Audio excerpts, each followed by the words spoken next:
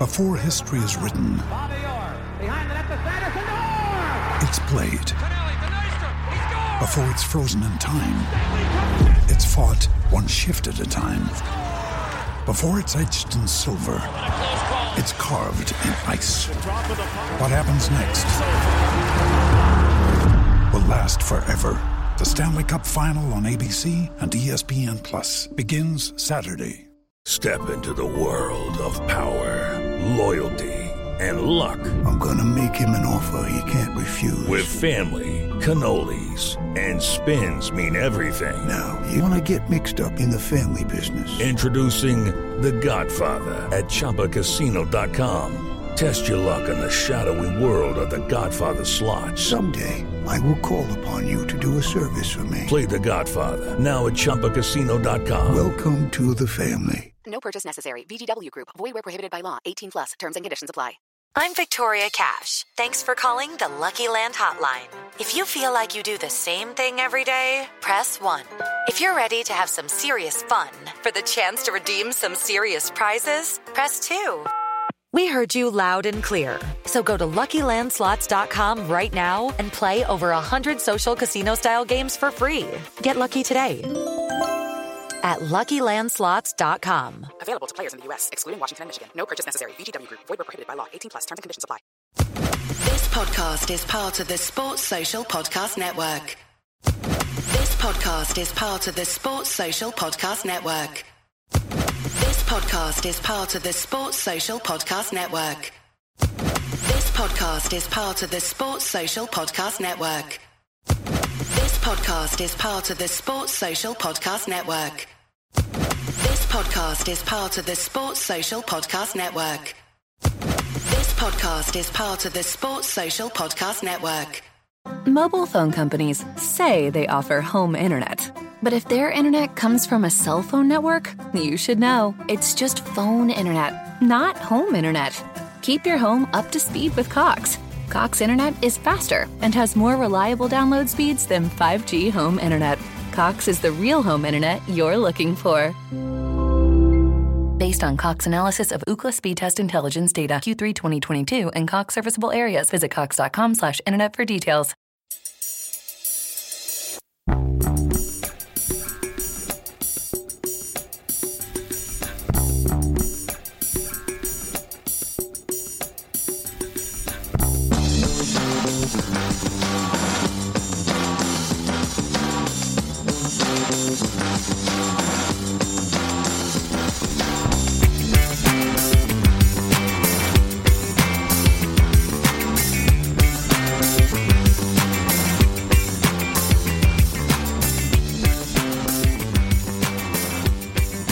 Welcome back to A Celtic State of Mind. I'm Paul John Dykes, and today I am joined by Natasha Meikle and Jim Orr for the Friday Bulletin. Natasha, you are back. How was your Christmas and New Year?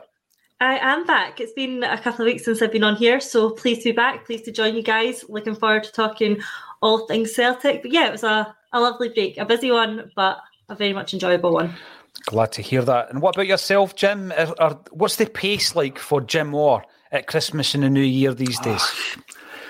When you're retired, Paul, every day's a holiday. Just, all right. Festive season's the same thing. It's the same thing. Yeah, it's all very hectic all the time. If you're a busy person like myself, yeah, it's all very hectic. But it's good fun and with a few good games to watch over the festive period. So yeah, it's all good stuff. We did. There's loads to talk about as well. On Christmas Day, the 12:30 show that went out on the channel was your good self and Des, the star of Bend It Like Bertie. Tell us a wee bit more. Get that plug in there the now, Jim. Oh, good stuff. Bend It Like Bertie on 5 weeks' time, 9th of February to the 11th of February, starring the fantastic Des McLean. I think there's only balcony tickets left for the 4 performances, so tickets going pretty quick. So the ideal Christmas present, even though Christmas is past, but something wants to give you money, so there's something to spend your money on. Go for it. I like it. Well done. And obviously, if you want to watch the interviews with Jim and Des, check them out on the channel, on YouTube. Loads to talk about. We'll start off with that tagline. Natasha, Celtic must act on Ibrox safety fears of our fans, players and staff. When I was chatting to JP, we spoke about not just the latest Ibrox fixture, but last season when Joe Hart was faced with glass in the box. We had a staff member who had to get stitches in the back of the head because a missile was thrown at him. We've got that feeding into the ticket allocation. Does it make it worse for Celtic fans in terms of the toxic atmosphere? What has to be done, and by whom, in your opinion, Natasha? I think there's a duty of care on a number of organisations. I mean, let's be clear about it. Fan safety at football games is absolutely paramount. Player safety is paramount. Staff safety is paramount. And everyone has an obligation to make sure that that is protected. Firstly, I think you've got to look at the host club. They have a duty of care towards the people who come into their stadium, be that fans or players, to make sure that it's a safe experience. The police who are monitoring that game, the stewards, have a duty to make sure that people who enter that arena aren't in danger. That isn't happening. The club who are attending, not the host club, the other club, also then have to step up and assume some of the responsibility to make sure that their players, staff, fans are safe when they're ultimately either going out to do their job or going out to watch their team play football. But for me, so much of this has to come down to individual responsibility. If you are going to a football game and putting some sort of miniature glass bottle, whatever missile you're choosing to take, into a football stadium with the sole intention of hurting another person, there's something very, very wrong with you. And that doesn't matter what football team you support. There's something very, very wrong with you if you choose to do that. There are small glass bottles getting thrown into the Celtic section at Ibrox over at the weekend, and that is a section where there were children in.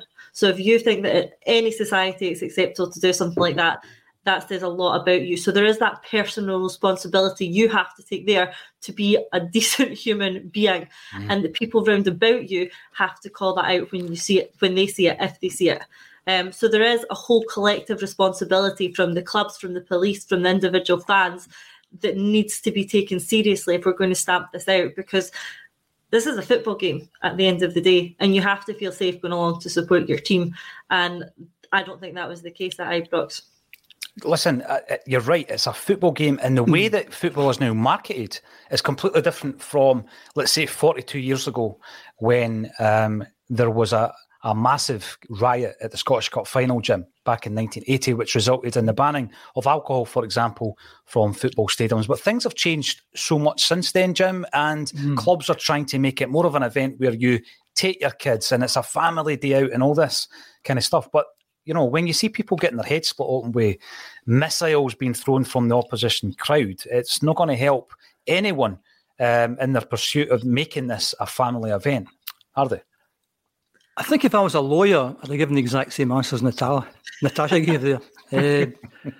Funny I'll that. be quite simple. Mine's is a nutter's a nutter, basically. I mean, people who take things to games with the intention of hurting people are just nutters, you know. And as Natasha said, it's individual people doing daft things, and that's always hard to legislate against. And although that you mentioned there about the image of the game, and it's all kind of, you know, you're trying to sanitise things and whatever. I don't know if any of you have seen the Welcome to Wrexham docu-series. If you haven't, no, I've not seen that yet. It's absolutely brilliant, absolutely brilliant. And it's Rob McElhenney, Ryan Reynolds, and it's all touchy-feely, and it's all really, really good. And Wrexham, and you know, I've said in the past, with Celtic saying things like we're a club at no other. Wrexham are a club at no other for lots of different reasons. Every club is a club at no other. But up to something like episode 9, it was all really kind of touchy-feely stuff. Isn't this great, this wee club? And episode 10 was the hooligans. Right. And it showed the Wrexham Intercity, what were they called? And it was a horrible episode, it was a nasty episode. So it's always there. And you can't legislate against that. And we're talking to some of the people who were involved in this. And one of them is going out with a cop, or with someone who was trying to be a cop but couldn't get in because her boyfriend was a nutter, basically. You know, so... But that was the episode you think things brought back home to think, oh yeah, that's actually it's football we're dealing with now. It's not some glitzy Hollywood thing, it's football. And that's what you get at football. You get nutters. And you'll always get nutters. And how do you legislate for that? I've got no idea. But you take certain steps, and I think quite astonishing to find out there was a bunch of weapons stashed in Ibrox, which is I know. Mind-blowing, absolutely mind-blowing.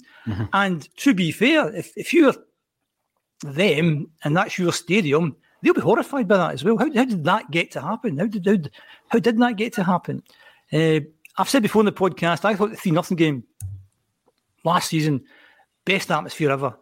best atmosphere ever, and part of the reason was there was no away fans. And I think that's the way forward for both sets. I think letting such a small amount of people get into the game, 700 and something. Were you there at the game? I wasn't, Jim. No. I think Declan was the only act. Yeah, Declan was the only one. Yeah, yep. Because you're usually everywhere. So, anyways, you're usually everywhere. But it's such a small number, and the security around that is massive. Mm-hmm. And I mean, I wouldn't want to go to the game. I wouldn't want to be 700 Celtic fans going to Ibrox, or vice versa, if it happens. So I don't know why they're doing this. Either they give a kind of decent allocation or nothing. But even with a decent allocation, you're going to get nutters. You're always going to get nutters. And I don't know how you legislate. You can do everything in the world, but something in a crowd of 50,000 or 60,000, somebody will get a golf ball into the game or a glass bottle or something. And there's been a number of games at Celtic Park this season and last season where somebody's taken a corner for the other team and things have been chucked on the park. Maybe not a glass bottle, maybe not a golf ball, but a paper cup or something. And you might say, well, that's not as bad. It is as bad. People think it's okay to chuck things onto a football park. It's not okay.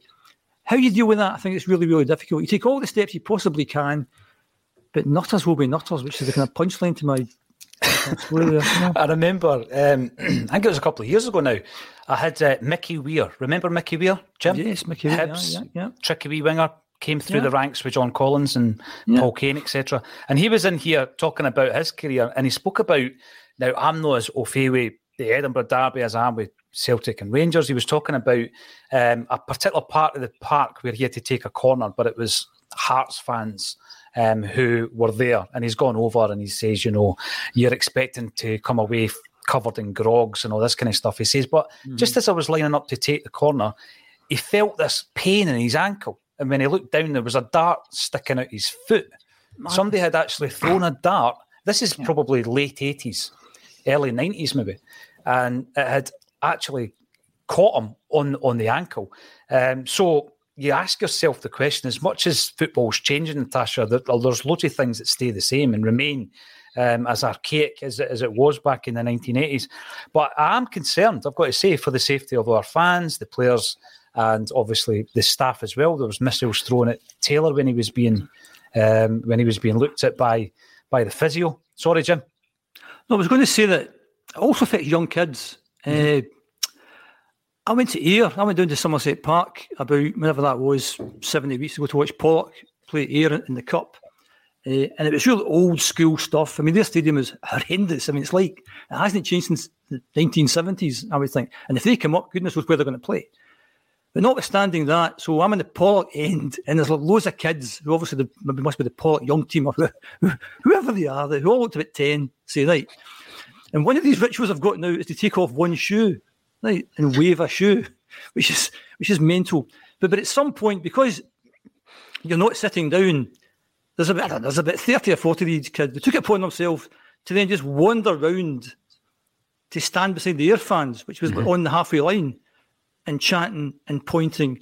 And it looked daft, it looked really, really funny. But that's the mentality that this is what you do at a football match. You take your shoe off, firstly. Right? But then you march round and we confront the opposition. And there was quite a few policemen there, as you would tend to. Because you go and watch Pollock, as I do now and again, there's no policemen there. Don't expect any trouble. But these are young kids who looked about 10, as I said, who think this is how you behave at a football match. You go and confront the opposition. You sing songs with there's swear words in them.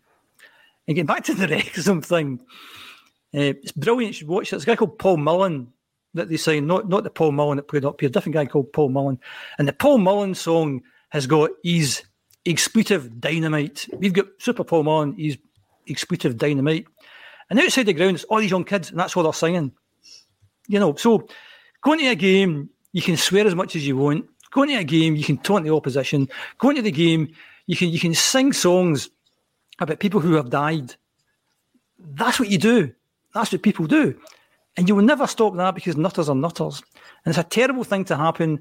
What do? You try your best. The clubs try their best, but that will never be stopped. It just never will be stopped. And that's a really sad thing. And that's because lots of people off football. Yeah. We're ingrained in it.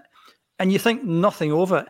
And there's a bizarre song which I'd never heard, and I'm like about 10 seats from The Boys, because they've been moved this season, and it's constant noise. And most of the songs are great and are funny and all that, but there's a few songs you're thinking, why are you singing this stuff, And then if this happens, we hope you fall in a gate, and we hope that the doctors are in strike, and I hope your doctor's Harold Shipman. And just thinking, the amount of thought went into this song, and it's just more horrible as it goes on. And you're thinking, why? Because there's so many good songs you can sing, so many good inventive, funny, top of the league, looking down on the Rangers, and The Glory in the Dream. And The Glory in the Dream, good plug there, and the Celtic jersey. There's so many good things you can say. And what you should never be, I think, as a football fan, is anti-something. You should be for your team, because there's so many good songs to sing. You don't have to point and shout things against the referee, that a referee's a such and such. Who cares? Think about your own team, sing your own songs, and bit by bit that would be good. And Natasha said, there needs to be a bit of, onus on your own fans to do something. But nobody's going to do it. And you're going to take on a bunch of nutters singing songs because you don't know what you're going to let yourself in for. So you're not going to do that. So I think it's a difficult thing. You've got stewards.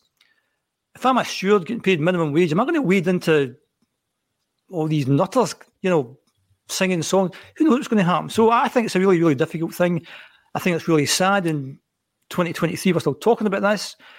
I think in terms of the specific game we're talking about, I think home fans only is the way forward. And I think that 3-0 game, I just thought the atmosphere was great. Obviously, we won the game, played really well under the lights, the disco lights, and that all added to the atmosphere. But having no away fans at the games, I think if you ask most fans, I think they would say that's the way forward on both sides.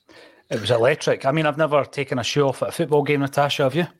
I can't say I have. No, I can't say I have.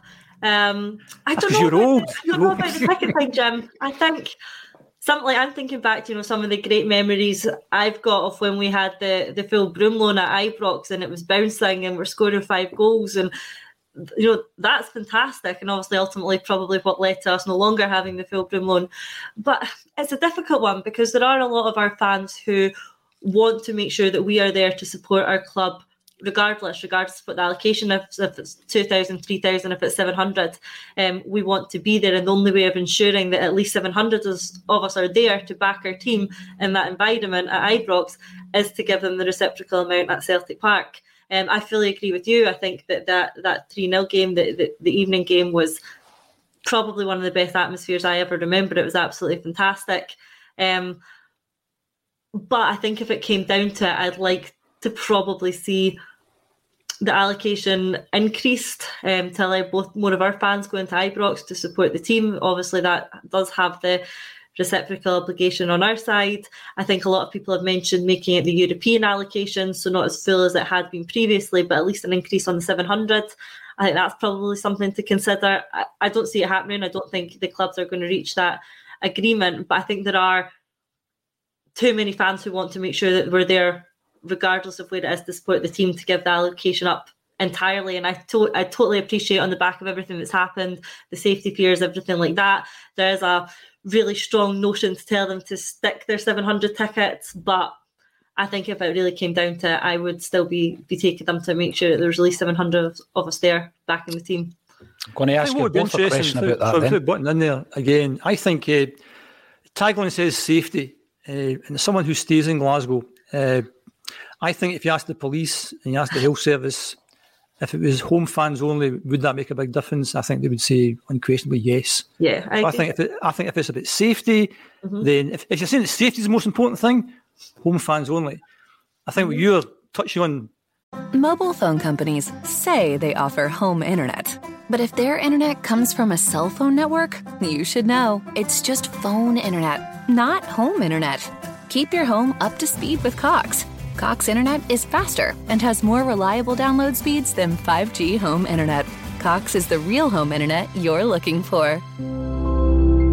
Based on Cox analysis of Ookla speed test intelligence data Q3 2022 and Cox serviceable areas, visit cox.com/internet for details. This week on The Marketer's Report, Patrizio Spagnoletto, Global Chief Marketing Officer, Direct-to-Consumer for Warner Brothers Discovery, weighs in on building trust. Trust is a really hard thing to build and a really easy thing to destroy, and we have to be very respectful about that. Our partnership with iHeart has really helped us build that trust and that relationship with the on-air talent. As the #1 audio company, iHeartMedia gives you access to all. Every audience, live conversations, trusted influencers, and the data you need to grow. Go to iHeartResults.com for more. Obviously, it's like much better for the atmosphere. Fans want to be there, want to support the team. Totally get all that stuff. Totally getting that stuff. But if this is about safety and having less incidents, I think home fans only has to be. Well, here's the thing then. I'm going to bring this comment up from Celtic follower first on YouTube. It's time for Celtic to end Ibrox fans' ticket allocation at home and refuse away allocations too for the safety of our fans. So that point's been raised and it's agreed by Celtic follower. I've got a question. I'll come to you first, Natasha.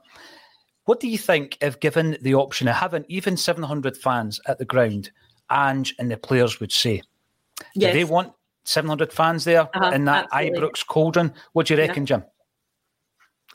I think he would want, I think, yes, is the obvious answer to that. But I think if it's not about safety, if we're talking about safety, the answer is no fans. If you're talking about atmosphere and support and helping the team and all that kind of stuff, yeah, you want as many as possible. But I think the more you have, the more fans you have, the more safety risks that you have. So if you're saying I want the safety to come down, you bring the fans down as well. I think that's an obvious thing. Or we just need more people to be doing their jobs properly and making sure there's fuller searches and better cordons and better stewarding and better policing to make sure that the safety element is addressed. I know it's not always going to be perfect. I appreciate that. But it needs to be better than it is. I would agree with that. I'll get back again to say that this season, players of the opposition taking corner kicks, people have thrown paper cups at them. Right. That's still going to happen. You know, so you'll never, that's why nutters are nutters. They'll always get in. And I think if you put 7,000 people either coming to Celtic Park or Ibrox, then you multiply the chances of the chances of something going wrong from a safety point of view. And I just think from a safety point of view, I know I'm repeating myself, just no fans.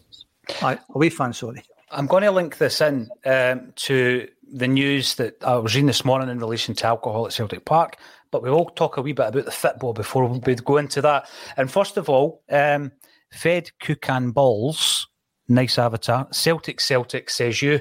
I remember when you brought that up, the first thing that comes to my mind is Robbie Coltrane and Cracker shouting it at Robert Carlyle, who was singing the Liverpool song. So we remember Robbie Carlyle, who died in 2022. Paddy Lavery, a great big afternoon from Ardoyne to all you lovely people. I'm looking forward to seeing you and the boys over for our gig in January. Do you think it's a good time to announce another guest, Axom Live? Well, I love interviewing people. I love chatting to people. That's one of the reasons why I've been on just about all week this week. People will be sick of the sight of me. However, one of the things I love doing is interviewing people, particularly those with a Celtic state of mind. And one person I've never interviewed is a former manager of the club, and it's Martin O'Neill. And I would love to interview and get under his floorboards. So we're going to do it. We're going to do it on a live stage to an audience at Barra's Art and Design next month. So be quick because this is going to sell out. It's at the end of February and the ticket link is underneath the video. So that's the announcement. We've not mentioned it anywhere. It's not been mentioned on social media. Come and see us, an audience with Martin O'Neill. You will also have your opportunity to ask the great man questions. You can buy VIP tickets and meet him. Get things signed, get your photograph taken, all that kind of stuff. This is something we're doing a lot more of in 2023. And Martin O'Neill is going to be one of the guests in February. What do you make of that, Natasha? Oh, so excited for it. Can't wait to be along there for the night. Martin is obviously a manager who's very fondly remembered by the Celtic support. A great manager, a great person, and always someone who's so interesting to listen to. I try and catch as much of his content as I can in terms of interviews and media work that he does, because I think he's just fascinating to listen to. Every time I listen to him, I feel captivated by what he's saying. He's engaging, he's funny, he's charismatic. So an absolutely perfect guest to come on our live show, and I'm very much looking forward to it, and I'm looking forward to seeing some of our listeners there as well. Oh, definitely. It's always good to actually see a face that has been appearing in the comment section. Jim, you go and get your delivery. There we go. Martin O'Neill, I hadn't even got the time, Natasha. I wasn't being rude. I hadn't even got the time to share this in the group because we set it all up this morning. We just got the link and I was setting up the bulletin. I know that he has done quite a few engagements, let's say, both online as well as live and broadcast media. But we are going to talk about his Celtic career. We're going to talk about his entire football career. But what an interesting story he has. And yes, I'm going to have to speed read his autobiography as well in the next couple of weeks to make sure I don't miss out any of the interesting stuff. We're going to come back to some of the issues at the stadium. Sorry. That's all right. It's okay, live. Jim. This is live. It's live telly. Before we came on, Jim, I said to you guys, who do you reckon it's going to be? Natasha said Gordon Stratton. You said Martin O'Neill. Are you looking forward to it? You may need a bigger boat for Martin O'Neill, possibly. I agree with all the things Natasha said. I've got his book, haven't actually read it yet, but yeah, he's a fascinating guy. He speaks really well, and I could listen to guys like him all night because he's done so much in the game, managed teams either side of the border, been successful, had to manage big personalities. Yeah, he'll be a fascinating listen. Absolutely fascinating listen. Here's a question for you then. JP brought up a really good point yesterday. We were in the discussion of Juranovic and Giakoumakis, and we were talking about that point when the honeymoon period is over with a manager and certain players start either agitating or they become restless and they're unsettled, Natasha, right? And although I threw in Julien as an example of somebody who might have been in that camp under Ange, JP quite rightly said to me it was a legacy issue. Ange dealt with it, and that's the end of that. But the two players we've been talking about in relation to perhaps leaving Celtic, first team players leaving Celtic, are of course Juranovic and Giakoumakis. Now, we were going through all the different managers, and that moment, when that moment arose that all wasn't well in the camp. So we spoke about Tommy Burns, for example, and we said, you had Van Hooijdonk and Di Canio, who became restless. We had the Ronnie Deila issue with some of the senior players, and Chris Commons obviously hurling abuse at the dugout on his way off the park. You had the Neil Lennon interview where he says there's guys in that dressing room who don't want to play for the club, don't want to be here. And of course, you had situations under Brendan Rodgers with guys like Moussa Dembele and Dedrick Boyata. But we hadn't really seen it with Ange. Did we actually see it with Martin O'Neill? Jim, I'll probably ask you that because I know you were going home and away and going to Europe and all that stuff back then. Did you see it with Martin O'Neill? I don't think he ever lost any of the players in his team. I was a different Europol completely. I think we were paying big bucks, transfer fees, paying big bucks in wages to the Larsons and the Lennons and stuff like that. At a time where I'm not so sure if they went down south they'd earning any more money. So I think we're in a different place just now. I think there'd be players who... I think that team was so good and the players were so good, it was going to always be pretty difficult to get into that team. And I think the issues we have just now are a wee bit different. I think the Giakoumakis one, I've said this enough times on the podcast, that if I'm Giakoumakis, I think I should get more minutes on the park. I think I deserve more minutes. I'm not getting them. And there's a wee story during the week about, I think he's one of the lower paid players. Mm. So I'm not getting paid as much as all these other guys. Every time I'm called upon, I tend to do the business. I'm not getting game times. I'm hacked off, understandably so. Juranovic is different. Juranovic is a best right back in the World Cup, man of the match against Brazil. He's mixing with players like Luka Modric and a guy for Spurs whose name I can't remember, who brought in silly money. And I don't know how old he is, what, 27, 28? Just turned 28, yeah. One big move left in him, and these guys are getting paid silly money. He's getting linked with Barcelona and stuff like that. So yeah, I think I can understand both of them. What always totally bemuses me is how most fans turn on people. And after the game on Monday, I haven't talked about Monday's game, but people are on social media, get rid of Juranovic. You're thinking, madness, absolute madness. The guy's maybe not 100% fit, otherwise he would have started the other day. Mm. His head's in a different place. He's a quality player, and I can understand why we want to go. And I've also said in the podcast before, don't get too attached to players these days because we're in a different world altogether. Both of those players will move on at some point. I'd like to keep them both, But I think we're not going to keep Juranovic because he can earn too much money elsewhere. I'm bemused by some of the fees that I mentioned for Giakoumakis, £6 million, £7 million, which I think is totally madness. Where are you going to earn another striker like him for £6 or £7 million if we have to replace the guy? Obviously, Ange knows better than us all. We're just sitting on a podcast talking mince half the time. Ange knows what's happening back there. Giakoumakis isn't playing because Ange thinks he shouldn't be playing, and he knows why. So the amateur football fans like us are saying, or like me, is saying, well, why didn't he start on Monday and why didn't he come on after 60 minutes, blah, blah, blah. But Ange, when I did bring him on, he kept on another striker and he scores a goal. What do I know? So Ange knows better than anyone how it's going to play out. We're on here giving our tuppence worth, and for my tuppence worth, I would like to keep them both. I think they'll move on, but they'll move on for completely different reasons. Juranovic can see the pound note signs, and Giakoumakis isn't getting a game. And I also said a number of times ago that Ange said it's not my job to keep players happy. Well, it is your job to keep players happy. How you keep them happy? There's a whole lot of different ways you can keep players happy. But there's two players who are not happy.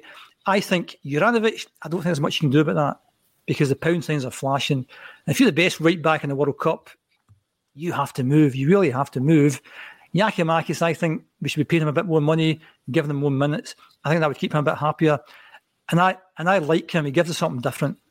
So that's he definitely does, Jim. I mean, it's an interesting point, Natasha, that Jim makes there, because obviously the monetary issue was an issue with a lot of the players I mentioned before. But really, in Martin O'Neill's time, that wasn't an issue because we were paying kind of Premiership wages. So point taken on that one. Giakoumakis, it seems more ambition to get more game time. Totally understand that. But, you know, I'm of the view now that generally once you get to that point, you've got to move the players on because the dressing room might be affected. We've seen it with Lenny, we've seen it with Dial, about all the examples I've already given. Are you of the view that it is time for both players? Can you see maybe Giakoumakis salvaging his Celtic career? I'm kind of the view Juranovic is leaving. But I wouldn't like to see Giakoumakis go. Yeah, I'm with you on that, actually. I think we always knew that it was highly likely that Juranovic would be leaving post-World Cup. You could tell when the rumours started circulating before the World Cup about his potential move, and that's definitely, being fed from his camp to make sure that the eyes were on him during that spell in Qatar, and they very much would have been anyway, given the level of his performances. He did absolutely fantastically, so that's only going to increase the interest in someone like Juranovic.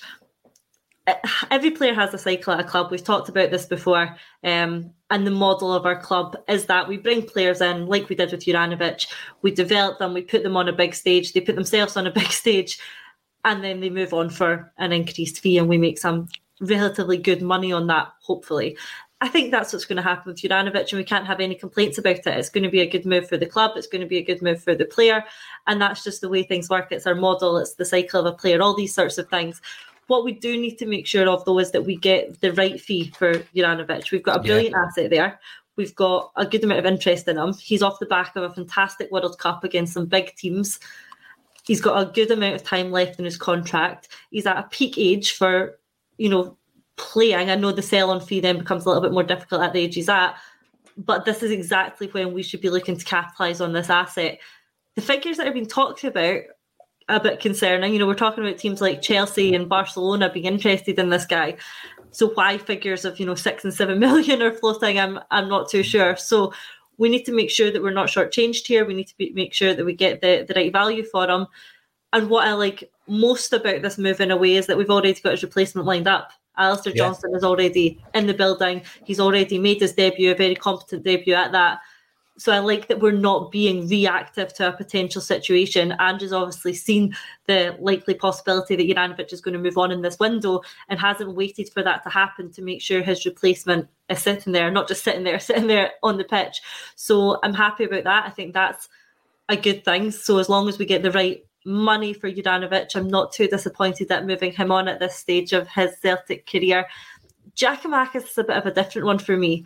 Obviously, we have absolutely no idea what's going on behind the scenes, and any rumours of him being unsettled or unsettling a dressing room or anything like that could be completely unfounded. We just don't know.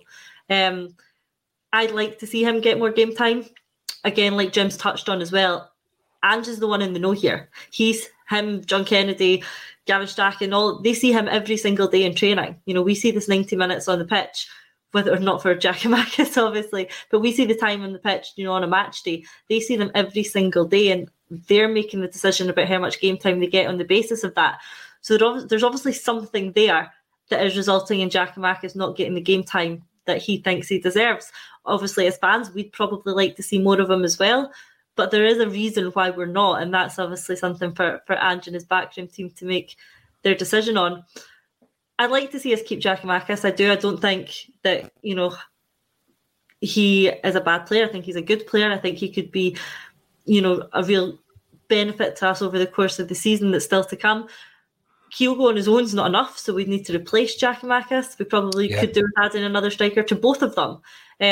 So losing Giakoumakis would probably create a bit of a headache in terms of you're then not only looking for one new striker, you're looking for two.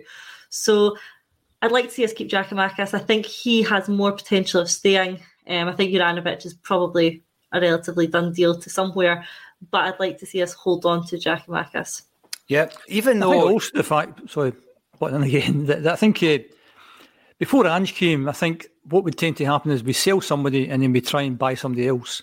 Yeah. And we end up not buying somebody else. So if we're to lose Giakoumakis, we'd say, well, we need another kind of Giakoumakis type player. Well, let's just try and keep Giakoumakis because he's a Giakoumakis type player.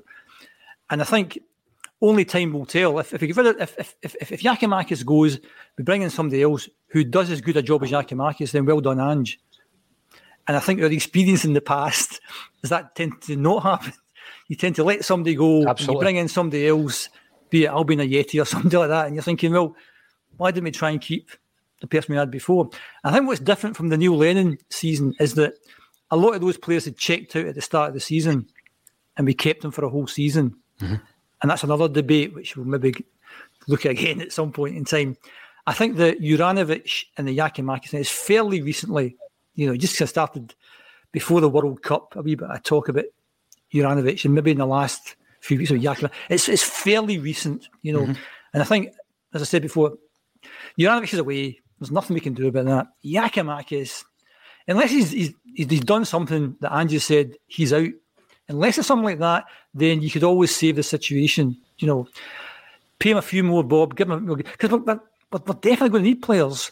There's going to be players out through injury or whatever. We're going to need somebody up front. Mobile phone companies say they offer home internet. But if their internet comes from a cell phone network, you should know. It's just phone internet, not home internet. Keep your home up to speed with Cox. Cox internet is faster and has more reliable download speeds than 5G home internet. Cox is the real home internet you're looking for.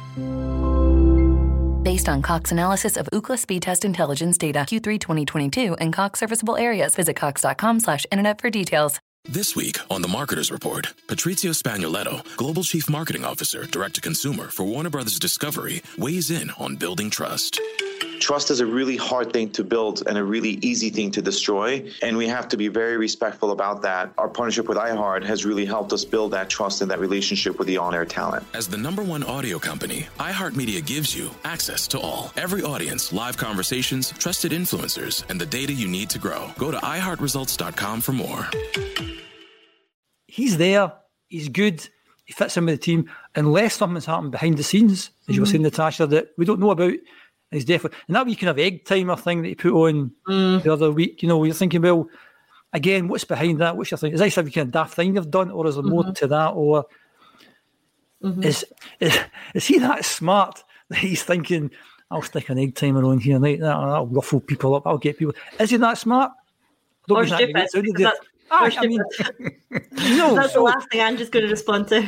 And we're all thinking, hold on, let's have a think about this. An egg timer, let's have a think about this. So we've had the Julien eyeballs, we've had the Giakoumakis egg timer.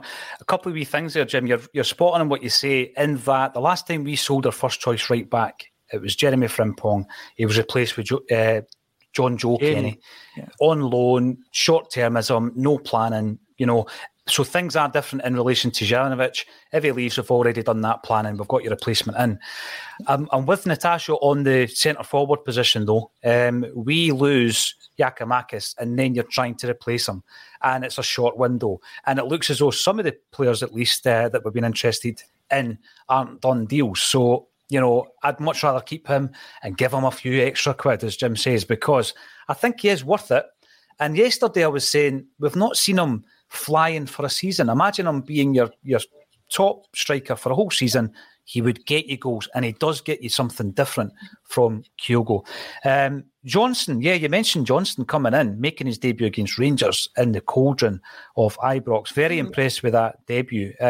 What did you make of it overall, Natasha? I mean, he likes a challenge. He's up for the fight. Distribution, very good at going forward. Mm-hmm. One tiny wee blip, which I think will happen naturally with the positioning when Joe Hart hesitated and obviously had to savour bacon. But I think overall, very competent. And, that's probably one of the reasons why if Juranovic goes, it softens the blow. We know we've got him to back him up. Absolutely agree. I've been impressed so far. I thought it was a really good debut, solid debut for the most part. He was properly thrown in at the deep end and handled it really well. Both the game, the occasion, I thought he was really competent. So impressed in terms of that. Obviously, we've only seen him one game so far, but other aspects have impressed me too. I've liked his press conferences. I think he comes across confidently. I think he speaks well in terms of what he's saying. I think he's an intelligent player, and that comes across both on the pitch and in the press conferences. And I think from what we've seen so far, he's definitely got potential to be a fan favourite during his time here. I think his comments on VAR and the penalty decisions that may have went against us at Ibrox were really measured. And listening to him, I thought, you have summarised that really well, and I think you've dealt with it really well. I think you're already dealing with the media over here really well, so that's impressed me. So the fact that, a year ago, if someone had said, Juranovic is going to be off, you would be worried about it. Mm-hmm. I think the more that we see of Johnston, the more those concerns will be alleviated. In terms of Johnston, impressed so far, look forward to seeing more of him, and I think we will now. Obviously Ralston's still likely to be out, so I think Johnston will get another run in the team this weekend, tomorrow, and I think I'm looking forward to seeing him. I think it'll do him good to get a few games under his belt and push on from there. Yep, the games are coming in thick and fast. It's tomorrow before we face Kilmarnock. Jim, Johnson, I think, was one of the success stories on Monday. There was a few, I think, raised eyebrows at some of the selections for the starting 11. We came out unscathed. Do you think Ange got it right, the starting 11? Because, of course, in front of Johnson was Forrest, and a lot of people were surprised at that. I thought there was a kind of Juranovic domino effect for me, I think. In that, if he was 100% fit, he plays, has to play. We had to play a right back because we were up against Kent, and Kent's their most effective offensive player. So it had to be right. So he couldn't play Hatate against Kent. He's going to play Juranovic if 100% fit. He's not. So he's on the bench, and we'll use him if we really have to. But we'll stick you on the bench just now. Ralston's still injured. Then Johnson has to come in. That's a kind of obvious one. He has to come in. If you play Johnson, then you need somebody who's going to track back and going to help him out. And you're playing at Ibrox as well, so somebody who's got a bit of experience as well. That's not Abada and that's not Jota. That's Forrest. Notwithstanding, he didn't have a great game, but that's an obvious one. You have to play Forrest then. So the Juranovic domino gets you Johnson and gets you Forrest, I think. Yeah. Greg Taylor gets injured, unfortunately, because he's a fantastic season. Bernaby's the obvious choice. He's a left back. Why wouldn't you do that? Then you think, well, he's not much game time. He's a bit of a work in progress. I think offensively, he's looked really good. Defensively, I'm not so sure. And that's the main part of the pitch, down that right-hand side. James Tavernier, who's whips the ball, fantastic crossover ball, all the dangers will come down that wing as well. Do you want to put Bernaby on? Two inexperienced fullbacks? You've got Juranovic sitting in there, best right back in the World Cup, man of the match against Brazil, played at Ibrox before left back. You stick him on. He's a better bet. He doesn't have a great game, but how can you legislate for that? So I think that's the right call as well in terms of putting him on. And I think, I've said before in the podcast, one moment can change a game, and one game can change a season. And Juranovic, one moment was their first goal, where we're on the attack. He's kind of pushing up. They get the ball back. I think it was it Ben Davis. Brilliant ball to Sakala. Takes a great touch. Juranovic is ahead of him because we're attacking. He's maybe out of position by a few yards. But even that I thought Juranovic back enough, he could have brought him down. He brings him down, takes a yellow card, they don't score. And in that moment, he doesn't bring him down. Sakala, good pass to Kent, brilliant finish, outstanding finish from Kent. And at that moment, everything starts to fall apart. And people are pointing at him saying, he should never play again. He's a disgrace. One moment I've maybe pushed up because if you're in an Ange team, you're always looking to go forward. We've dropped the ball over the back. I'm out of position, and that was a shame. And once they scored that goal, they get tons of confidence from that. But I think, to answer the question that you asked, I think he picked the right team in the right circumstances. I might have played Giacomakis because of his physical strength. And up until they scored the goal, I was still convinced we should have started Giacomakis. And again, that shows what Andy's all about, because he takes off Rio Hatate, I thought was having a really good game. Left Kyogo on, who did nothing, and he scores the goal. So that's why Ange knows far better than us. But in terms of answering the question, did they pick the right team? In the circumstances, I think that Juranovic domino effect meant that was the team to play. Brilliantly illustrated, Jim Orr. Thank you very much for that, because I think it is easy to be lost in the emotions of it, particularly during the game and even in the post-match, which is why and that's the point I was making. Post-match. Exactly, but that's the point I was making. I mean, if you go on Twitter after the game, for most football fans, it's either black or white. He's brilliant, he's rubbish, he'd never play again. And on Twitter after the game, everyone got it. Hart got it. And all Hart did, he made one wee mistake. Because, if you're playing for Ange and you're a goalkeeper, the first thing you do is pass the ball out, try and pass the ball. So he was waiting to pass, and that didn't arrive. And he waits a split second too long. The guy shuts him down, and then he makes a great save. Fantastic save. But what that did was give their fans confidence and give their fans hope and give their players... and all of a sudden, everything went up because they thought they can be got at. Because up to that point, it was a walk in the park. It really was a walk in the park. We got the goal, we're knocking the ball about, we're looking pretty confident. And then when that happened, then people are blaming Joe Hart for one split second of a mistake. One split second, Hart out, we need a better goalkeeper. No, he was getting it. Starfelt was getting it. I've always said Starfelt's a good defender. Not that good with the ball at his feet, but first and foremost, he's a defender. And people say he's always got a mistake in him. Starfelt must play about, 80 passes in a game. Every game you put 80 passes, you might get one of them wrong. If you're Connor Goldson, you don't do that. You just punt the ball up the park. If you're Starfelt and you're playing 80 passes in a game, you know what? One or two might go astray. And if you're a right-footed player and you're playing the left side of defence, that makes it a bit more difficult. And he looks the most awkward guy in the world. But defending, I think he's a great defender. He threw himself in there. He kind of went to ground, as they say, in the box. And that's a dangerous thing to do. And that leads to the penalty. And at the time, I thought it's a stonewaller. And then you see it back, slow motion, you think, I'm not so sure that's a penalty after all. But apart from that, he's getting it as well. Starfelt's rubbish, get rid of rubbish. Hatate was getting it for some reason, and I thought he did a great game. O'Reilly wasn't too good, so he's to blame as well. Callum McGregor never shows up. James Forrest never. Kyogo, everyone's getting it. At the end of the day, they're players. They're no robots. They do the best they can, and I think also the kind of you mentioned Neil Lennon's season there. In that season, the word entitlement was getting mentioned quite a lot. Celtic fans are entitled. See if you get back. A few weeks before the World Cup break, we were 2 points ahead. And I remember saying, see if we can get that to 4 before Ibrox. That'd be brilliant. Imagine going to Ibrox 4 points ahead. So we can lose the game and still be a point ahead. That would be brilliant. Imagine having that. And then they get a bit of a kind of dodgy pat and drop 7 points. So we're 9 points ahead going to Ibrox. And we've got a goal difference of 17 better than them. And we can lose and we don't really care. But everyone's getting slaughtered. And as you said, but we come out of Ibrox, we didn't play well. All these players are getting slaughtered. We didn't play well, didn't do very much. Gave them a goal up, there's no long to go, and we walk out of there completely unscathed. Apart from the fans, the team walks out of there completely unscathed, 9 points ahead, and everyone's getting slaughtered. I think at times we have to kind of calm down a wee bit and just see where we are. Players are going to have bad games. We play a lot of games. Maybe it's time for different players to have a game. Fine.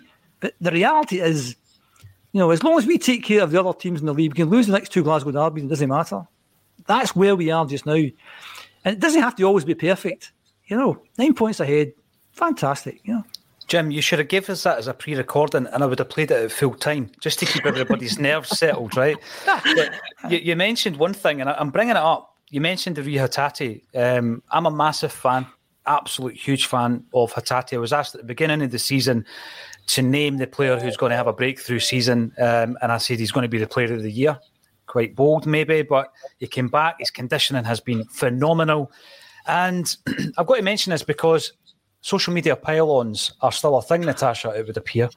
And all I would say is, agree, disagree, whatever, doesn't really matter. Let's just remember that the people on the end of the abuse are human beings, and it does affect people, And what you see with regards to the pile-on from our own fans, it's no nice to see, is it, Natasha? I mean, listen, the Rio Hatate comments, I'll say it, totally disagree with you guys. Alan's on a Friday, every other Friday.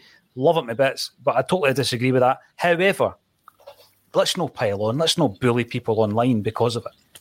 Yeah, absolutely. I mean, Alan was given an opinion on Rio Hatate based on the stats that he pulls together. Now, Alan's stats are absolutely incredible. The way he manages to pull figures out often goes over my head, but I always find it very insightful, very interesting, and it's just a totally different way than to which I watch the game. And I think that is the case for a lot of people. Some of us watch it and analyse what we see in front of us, and some of us watch it with the assistance of the stats like Alan does and what he's able to pull together.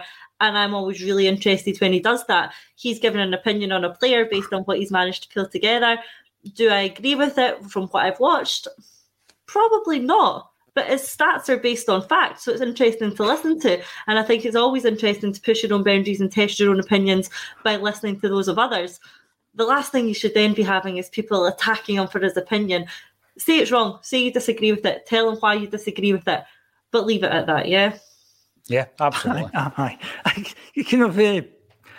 love the stats. Love Alan Morrison, because as you said there's a football phrase, to play the ball, not the man. Basically. And that's what people do. Oh, that's what people don't do. They don't play the ball, they play the man. That's a bit sexist, sorry, but the other woman. Because somebody makes a point. If you don't like the point, that's the ball. Attack the ball. Don't like the person don't attack the person who made the point. And I don't mind people saying this guy's talking, that old guy's talking rubbish. I don't mind that at all. But when they attack me for me, there was a YouTube comment last week with some utter nutter. And if you're watching, you're an utter nutter. I don't argue with nutters, because it's all about the points that you make. And I think because I saw it in the Axom chat, I thought I better nip into Twitter to see what's happening here with this ridiculous pile-on. And all Alan was doing was, here's the stats, and the stats are telling you this, right?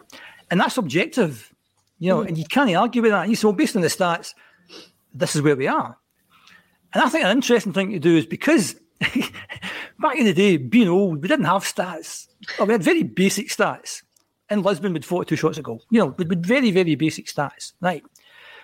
But who was the greatest ever Celtic player? Jimmy Johnson, right?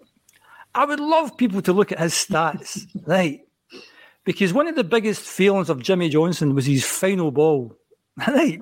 He could beat 5 players, go out and beat them all again. His crossing wasn't that great, And I think if they were to run the rule over Jimmy Johnson, you might find a similar outcome to the Hatate one. And I think there's a phrase Alan used about, was it the good moments or the good things via the bad? There's lots of good things, but there's loads of bad things. Jimmy Johnson, lots of brilliant things, but loads of bad things as well. Did Jimmy Johnson track back, tackle people, blah, blah, blah, blah? So I think if you ran the rule over Jimmy Johnson, the stats might tell you something different to what you're watching. But what you're watching is this fantastic player. Yeah. And the Hatate one, where mobile phone companies say they offer home internet. But if their internet comes from a cell phone network, you should know. It's just phone internet, not home internet. Keep your home up to speed with Cox. Cox internet is faster and has more reliable download speeds than 5G home internet. Cox is the real home internet you're looking for. Based on Cox analysis of Ookla speed test intelligence data Q3 2022 and Cox serviceable areas. Visit cox.com/internet for details. And Monday, he had the ball in the corner flag and a wee trick, and he was running along the byline.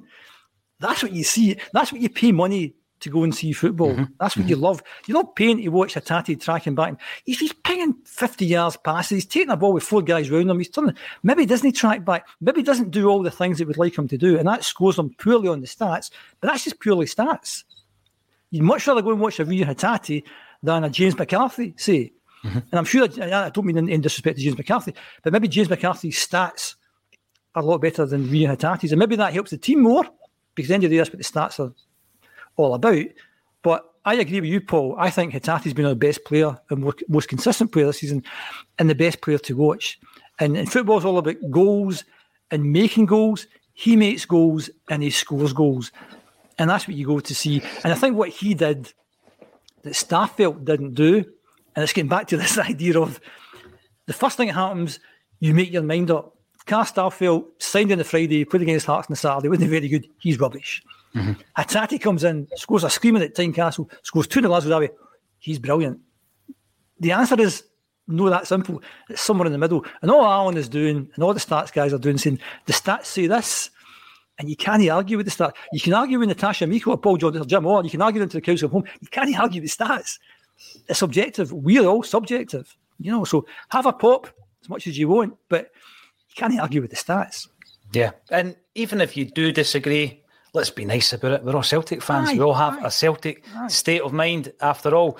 The underwater cabbage salesman is watching this whilst on holiday in Cork. I hope you have a fantastic time.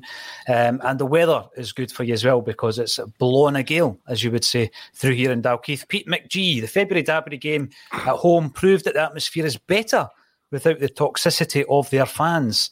Time to refuse them tickets and decline away tickets for Ibrox for our fans' safety. Now, we're talking about fans. We're talking about the stadium experience, how things have changed. I read with interest, Natasha, that there is going to be a wee change this weekend against Kilmarnock, because alcohol will be available at Celtic Park.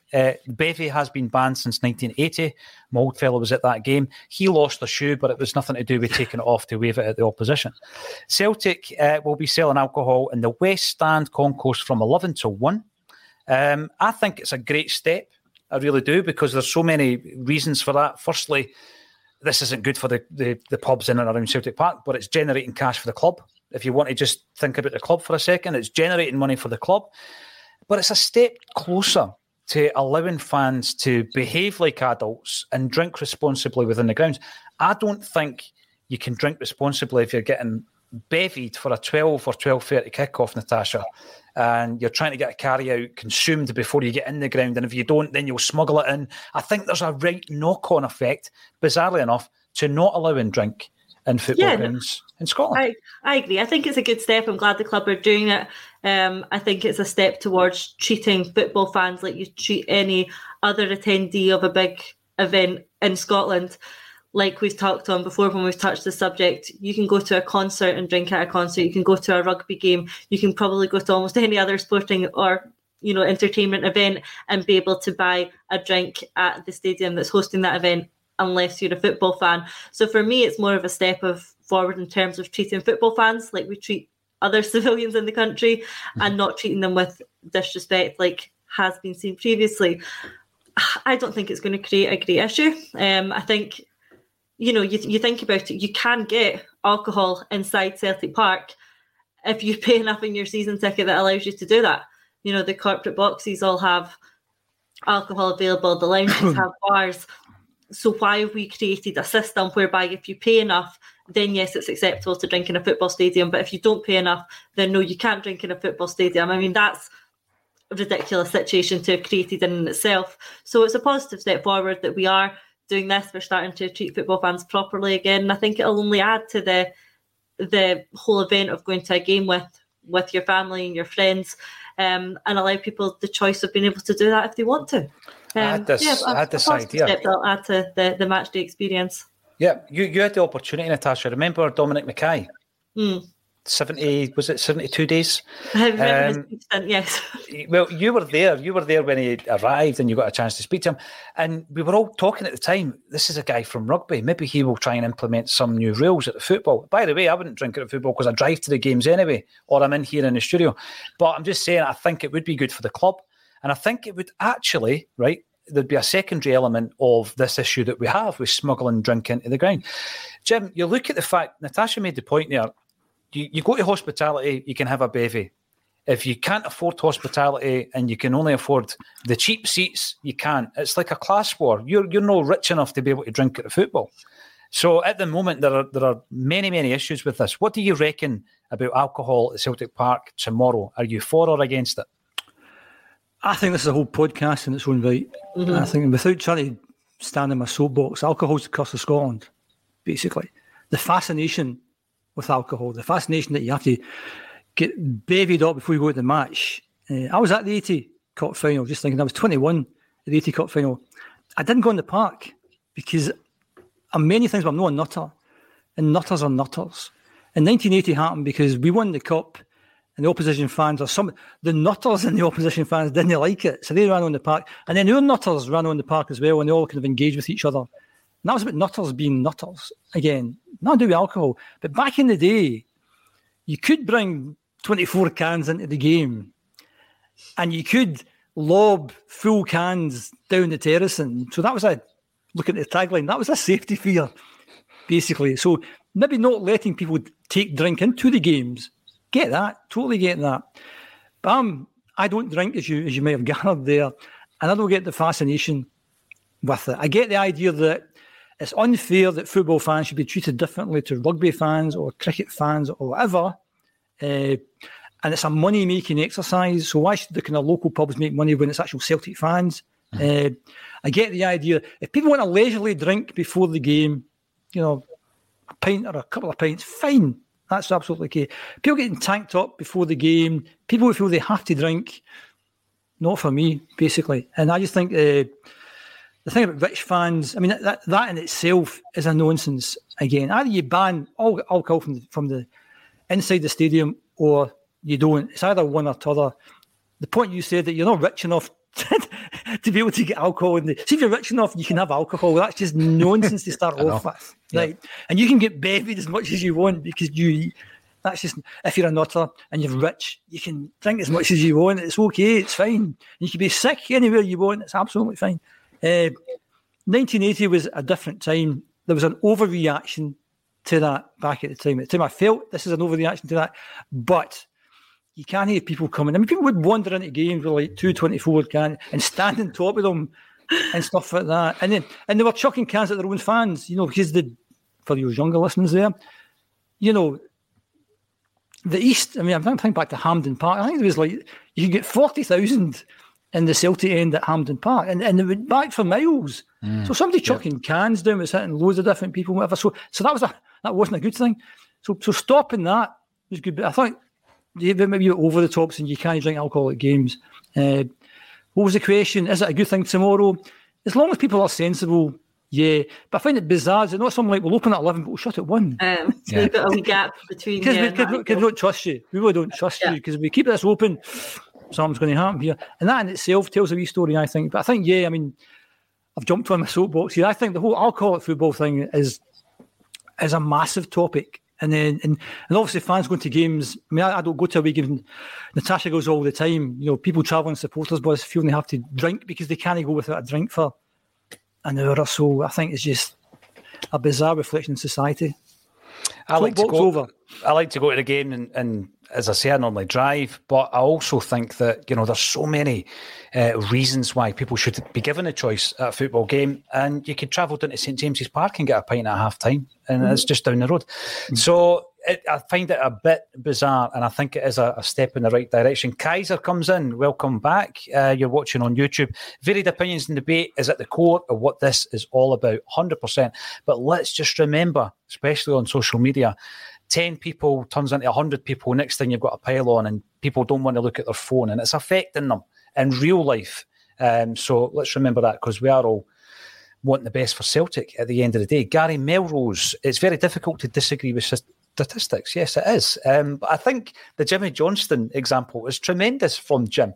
And if you were to look at his defensive capabilities, he probably wouldn't score that high. Don't attack the people, reminds Stephen Coulthard. Absolutely. Stephen, I hope you're all enjoying the show. 800 strong, almost over 900 now. Thank you all for tuning in. I said about 5 minutes in that we had a big announcement. The big announcement is that I am delighted to announce that I'll be joined on stage by Martin O'Neill at the end of February at Barra's Art and Design. The ticket link is underneath the video. I know things are tight and things are hard for most people out there at this moment in time, but we are doing live events. We're trying to keep the tickets as affordable as possible because there's obviously a lot of overheads on putting this out. But it would be great to see you there. So I'm pretty sure the tickets will go pretty quickly. I am not going to go through a whole hour, Natasha Meikle, without talking about the goals in handball. Right, I've made my feelings pretty clear on it, but I haven't heard your feelings or Jim's. Penalty all day long, as far as I'm concerned. What's your thoughts? Yeah, of course it is. Of course it is. You, as a defender, put your hands into that position in the box and the ball hits them. That's a penalty, as far as I am aware. If the handball rule has changed for what seems like the 100th time this season, then someone can enlighten me on that. But for me, watching football, that is a penalty all day, every day. I really liked what Alistair Johnson had to say on it, that yes, it was one moment that went against us in a football game, and there are lots of moments that we were in control of during that football game that we could have done better, that would have impacted the result, and that was just one of them. But it was one of them. I think it probably did impact the result. And I'm just pretty sick of coming on after most games and talking about VAR or bad decisions again. I didn't want it in the first place. I thought it might turn into this. Its implementation has done nothing to alleviate any concerns that I have had over it. And I think all we can do is hope that the club are challenging it or asking for transparency or asking for explanations, because either my understanding of what a handball is completely off, or that was another handball that's been unfairly adjudicated against us. Yeah. Jim, you had people scraping the Q&A section of the website to try and find a reason why it wasn't a handball. What was your take on it, Jim? Big moment. As I said, moments change games. And I think that could be a big moment in the context of the season, because I think we're thinking, as I said, they're 9 points clear, it should be okay. If we don't win the league, that's a huge moment in the league, because at that point, maybe it was after about 60 minutes or so, we score that, and if we score the penalty, obviously, we win the game. We're going to win the game, because the momentum shifts. We then have the momentum, we're going to win the game. I don't understand the rules these days, as Natasha says, they seem to be changing every 2 minutes. I read something about if you put your hand up to protect your face, that's okay. When did we become this soft? You know, if you're a defender, you put any part of your body in front of the ball to try and stop the goal. His hands are above his head. He puts his hands towards the ball. If that's not a penalty, one of my bugbears is I hate penalty kicks. I hate the penalty kick rule. Right? I would ban that rule as well. Ban away fans and ban that rule, because it just causes so much contention. Mm-hmm. And what you always tend to find is the punishment 90% of the time is more than the crime. Right? You get a free shot to go for 12 yards. Right? And a lot of these penalties that are given, somebody's hit the ball with their hand on the byline, or somebody's tackled somebody at the edge of the box and there's like 20 people inside the box. They're never going to score a goal. So I hate the penalty kick. I'll just give it as a foul. And you also get the phrase people say to you, anybody else in the park, that's a foul. No, well, this is anybody else in the park. It's just there's a big box around it. So it is a penalty kick. It must be a penalty kick. And the thing VAR's doing my head in now. And I never thought VAR would be like this. I thought it wouldn't be VAR, it would be VA. Right? The referee would have video assistance. Yeah. So, and what you tend to find, and also the fact, I have refereed kids' game, boys' clubs' games, up to under 19. Ref doesn't show up, you're on, I'm going to go and referee the game. And if you're refereeing the game, it's a difficult thing. It's dead easy to sit back. That linesman should have got that. It's really difficult. Things move quite quickly. But what you do know, and what referees know, is sometimes, I give that decision, I'm not sure about that. I'd like to have another look at that, but I can't. Mm-hmm. Because now the technology is there. If I was John Beaton on Sunday, and if I was a normal referee on Sunday, and I was standing where he was standing, I think there might have been a Rangers player between him and Golson. So I'm not sure if you actually seen it as clearly as he could have. But all the Celtic players put their hands up. So if I'm John Beaton and that happens, I'd be thinking to myself, I never saw that. I'd love to have some video assistance. Hey, I've got video assistance. Stop the game, guys. Go to the tunnel, look at the monitor, play it back, and have the technology to do that. Because, 25 years ago, this is like science fiction. Imagine stopping the game and going over to the side and be able to stop the game and slow it down to absolutely nothing. Imagine being able to do that. Well, no, you can. You can do that. Don't have somebody else in the studio telling you stuff. You know yourself. You know what? I'm not 100% sure. Stop the game. I'm going to over here, guys. I'm not going to stand in the centre of the park, everyone booing me. I'm going to go over here and I'm going to look at this monitor and I can slow it right down. I got it right. I got it wrong. And that's, to me, what VA should be. Video assistance for the referee, not a video assistant referee, because he's got a different opinion to you. What was the question? Golson, sorry. All day long and twice on Sunday. And I think if we don't win the league, that's a big moment. That's a huge moment in the season. Huge moment. I hope we don't have to come back to this point that you've said that, Jim, but you're right. You're spot on. I've really enjoyed that. It's a different lineup on a Friday. We've got quite a few of the regulars joining us tomorrow for the game against Kilmarnock. So we'll have our pre-match. We'll talk about the lineup and everything else tomorrow at the usual time. Someone was complaining that we were 30 seconds late before we started today. I'm very sorry. Sometimes you get involved in a wee pre-match chat, and that's exactly what happened this afternoon. Thanks, everybody, for joining us. You continue to support a Celtic State of Mind. If you want to come and see us live, the tickets are available now. The link is under the video. Come and see us interviewing Martin O'Neill. Thanks, everybody, for getting involved. All that's left for me to say is Jim Orr, Natasha Meikle, thank you for joining me on a Celtic State of Mind. Thanks, Paul.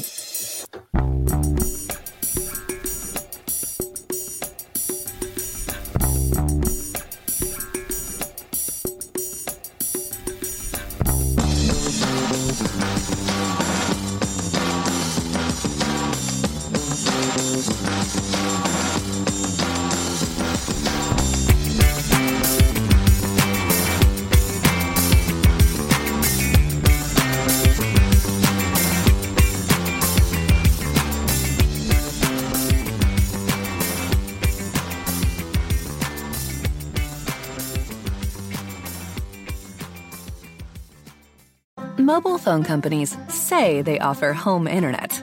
But if their internet comes from a cell phone network, you should know. It's just phone internet, not home internet. Keep your home up to speed with Cox. Cox internet is faster and has more reliable download speeds than 5G home internet. Cox is the real home internet you're looking for. Based on Cox analysis of Ookla speed test intelligence data Q3 2022 and Cox serviceable areas, visit cox.com/internet for details. It's the Marketer's Report. This week, Patrizia Spagnoletto, Global Chief Marketing Officer, Direct-to-Consumer for Warner Brothers Discovery, weighs in on the difficult task of building and retaining consumer trust. Trust is a really hard thing to build and a really easy thing to destroy, and we have to be very respectful about that. Our partnership with iHeart has really helped us build that trust and that relationship with the on-air talent. The best thing for us to do is to build a relationship with our consumers. And if those consumers have a relationship with the DJs that are on air, then we want to build on that. House of the Dragon, which was one of our most successful, if not the most successful campaign we've ever done for a show, audio was a core part of that. As the #1 audio company, iHeartMedia gives you access to all. Every audience, live conversations, trusted influencers, and the insights and data you need to grow. Not just a media company, iHeartMedia is your access company. Go to iHeartResults.com for more. Sports Social Podcast Network. Sports Social Podcast Network. Sports Social Podcast Network. Sports Social Podcast Network. Sports Social Podcast Network. Sports Social Podcast Network. Sports Social Podcast Network. Sports Social Podcast Network. Hey guys, it is Ryan. I'm not sure if you know this about me, but I'm a bit of a fun fanatic when I can. I like to work, but I like fun too. It's a thing. And now the truth is out there. I can tell you about my favorite place to have fun. Chumba Casino. They have hundreds of social casino-style games to choose from with new games released each week. You can play for free anytime, anywhere, and each day brings a new chance to collect daily bonuses. So join me in the fun. Sign up now at ChumbaCasino.com. No purchase necessary. VGW Group. Void where prohibited by law. See terms and conditions. 18+.